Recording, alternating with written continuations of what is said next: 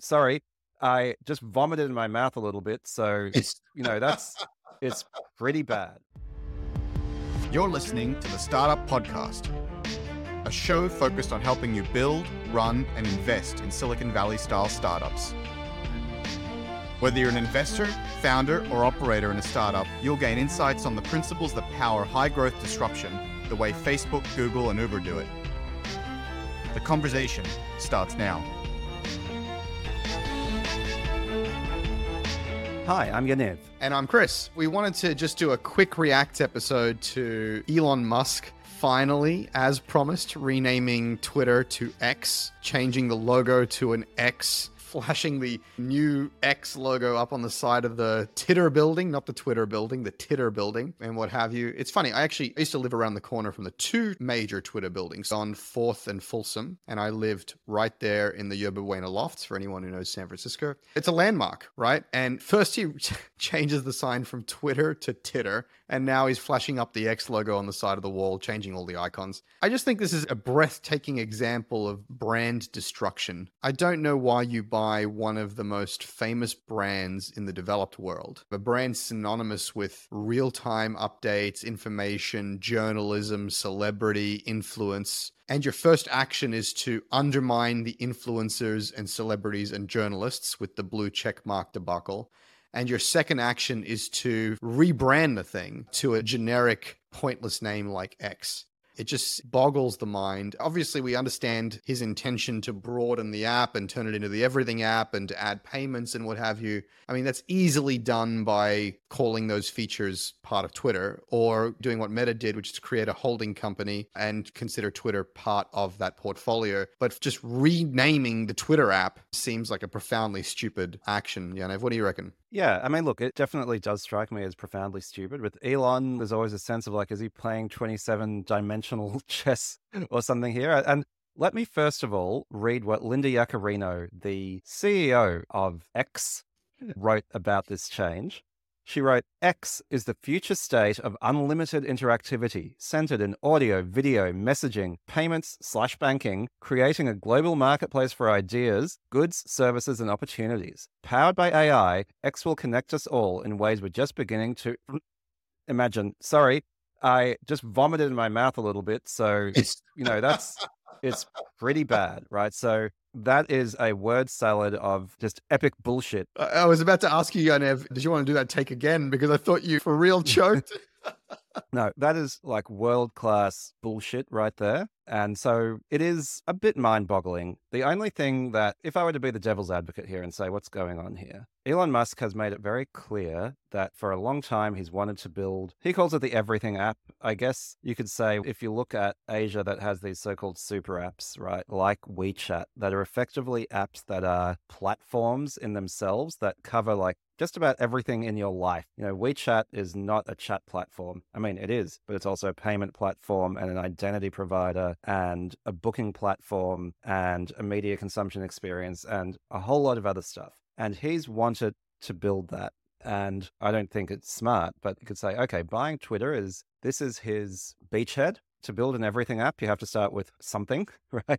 You have a something app and then you turn it into an everything app. And Twitter is a something app that he chose. But then Twitter is a strong brand. And one thing that makes a brand strong is that it has specific associations, right? Twitter is the short messaging or the short broadcast media app, right? 140 characters, 280 characters or whatever. That's what Twitter is, right? So it's a very valuable brand, but it's also a limiting brand. It's hard to imagine an everything app called Twitter because the associations are too strong, right? Like if McDonald's were like, we are going to be the everything restaurant, we're going to have Big Macs, but we're also going to have lobster and fine dining, you'd be like, you can't keep calling it McDonald's because people know what McDonald's is, and it sure as hell isn't lobster and fine dining. So what Elon Musk has done is brand destruction. And, from a financial point of view, it's insane. Do I think he will be successful with X, the everything app? No, I don't. But if you accept these premises that Twitter needs to become the everything app and that it is a brand that has strong associations that do not align with being an everything app, then you have to take that brand behind the woodshed and sacrifice it. And that is, I guess, the pro rebrand take. I don't really believe, but I think that's what's happening here. It's really a break with the past. Yeah, you're right. In China and Asia, there is this tendency for these super apps to be the everything app. In the Western world, we have everything apps. They're called iOS and Android. And we leverage the platform primitives and we use app specific functionality that gets baked into the OS. And you have widgets and notifications and what have you, and you live in your operating system. And that's the elegant solution where you get best of breed solutions that are all baked into a unified operating system and UX. That's why it works, right? And as usual, I hear your devil's advocate argument. I know that's what he's trying to do. But as usual, Elon Musk in the last few years does everything with a lack of nuance and a lack of grace. There are ways of achieving what he wants to achieve without the complete value destruction of his brand, both personally and Twitter, right? So Meta demonstrated this, which is you create a holding company called Meta and you keep Facebook called Facebook and you develop a portfolio strategy like Alphabet is doing, right? Google is Google and they're developing a portfolio strategy under that. To keep using the Meta example, you can create WhatsApp and Instagram and Threads and Oculus and whatever the hell else. And you can create synergies between these apps. You can create a unified identity across them, the Meta identity. And you can find your way to an everything portfolio. And there are really well-worn business principles, product principles, branding principles, marketing principles that get there.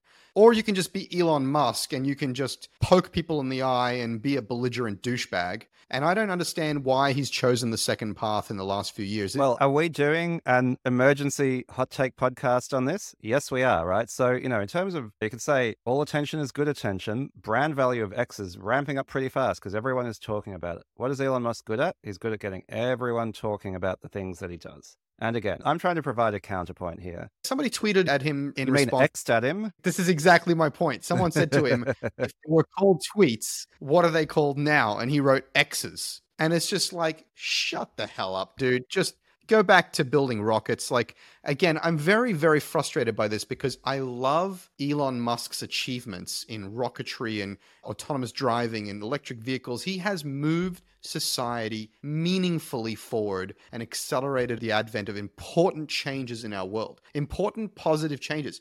And it just drives me crazy that I also have to hate the guy for just being inelegant, graceless douchebag. Why? Why does it have to be that way? Why is the world spinning off its axis? I don't understand. It is strange. And, the other thing, I guess, about this everything app is that for all of the noise that has happened around Twitter, there has been no meaningful progress since Elon Musk bought it towards becoming an everything app. There is no useful payments platform. There is no useful multimedia capability. There is no everything there. It is still just Twitter, in some ways meaningfully worse, in most ways just kind of the same as it was when he bought it, right? So even if you are going to make this bold rebrand, at least make a down payment first. Say, okay, you know what? Like, we've added a whole bunch of really sophisticated payment functionality into Twitter. It's starting to catch on, and we're rebranding to X. But instead, you've got your same old worn out messaging social media platform, and you've just rebranded it, and it feels ass backwards. Well, it's worse than that, right? I always talk about Twitter as the product that its parent company couldn't kill, despite its best efforts. Over the years, the Twitter company has fumbled the ball on the Twitter product over and over and over again. But Twitter as a product and as a network has been so powerful, it has withstood those efforts to try to kill it. And I have always opened the Twitter app with fondness, even as I shook my head at the Twitter business. Now, when I open the Twitter app, I just feel yucky. I just feel disgusted. And I just like, oh, wait, why did I open this? It's from muscle memory. Like, I almost want to just delete it from my phone. And I'm hoping against hope that Threads or something else will take its place and we can just stop talking about Twitter once and for all. It's also, and I guess another reason why you can see me visibly frustrated about this subject is Twitter represents almost the beginning of my Silicon Valley journey. Within a week of landing there, a guy who was to become one of my best friends, Ben Metcalf, said to me, "Are you on Twitter?" And I'm like, what the hell is Twitter? And we're walking through the San Francisco streets, my first night in San Francisco, and he's helping me install Twitter SMS on my phone. And I'm like, I don't get this. I don't understand what this is really about, but I'm in Silicon Valley. I'm going to play along.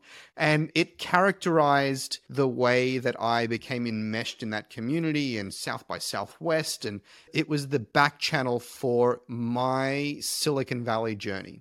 And I think many of us have that kind of emotional attachment to Twitter and its presence on the skyline, on the street next to our homes and our offices in San Francisco.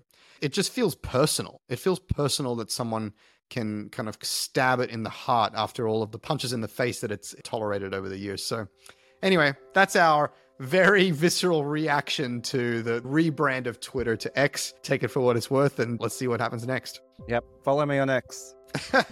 Don't follow me on X. Screw X. Follow me on Threads, on Instagram, on LinkedIn, on Facebook. That's where the real action is. It's funny, maybe just one other thing to point out. I'm not a branding expert, but it seems to me that even if you were to rebrand, X is not a very good name. He's always wanted to call this thing X, and so he's just gone ahead and done it. It was the first domain he had before PayPal. His first company was called X. He's had that domain for ages. So that's our hot take. Let us know in the comments if you agree or disagree. Absolutely. Look forward to hearing from you guys. See you later.